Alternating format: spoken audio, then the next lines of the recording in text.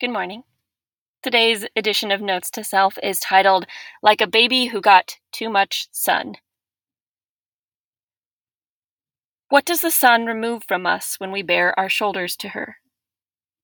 Today, the sun excavated a house-shaped hole in my longing heart. I wandered past 824 South Ridgely, and the old brown shake sighting nearly decimated me. Later, while I was in the process of becoming a human puddle on my couch, I discovered it had sold last in 1989 for $368,000. Did the owners know how their life in that house extends beyond my life in this world? Do they know how much I might stretch if I could to be big enough for all 3 of those bedrooms? If by some awkward fold in time it was 1989 now, I still couldn't afford it. My home-owning dreams might come true only if I am kind to every old rich widow I meet. So be it. Other things the sun has historically taken from me: my self-confidence, plans to video call my people, the intention to do laundry. The sun sometimes takes a frozen pizza out of our freezer, like she will tonight. The cure, always, is a nap, some water, a sprinkling of salt, and 2 sips of wheat beer.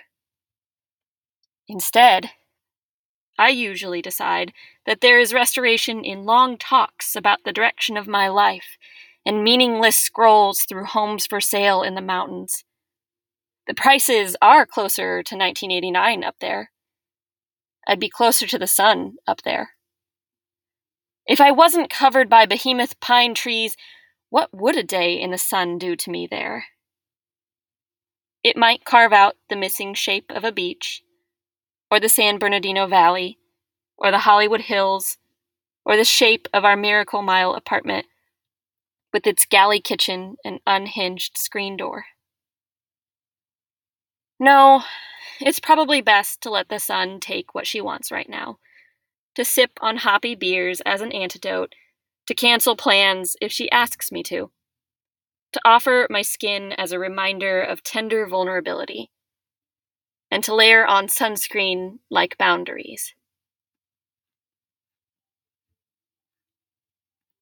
Today's next steps: drink a glass of water, you're probably dehydrated. Put some sunscreen on your face, and remind yourself that this sweet little apartment won't be yours forever.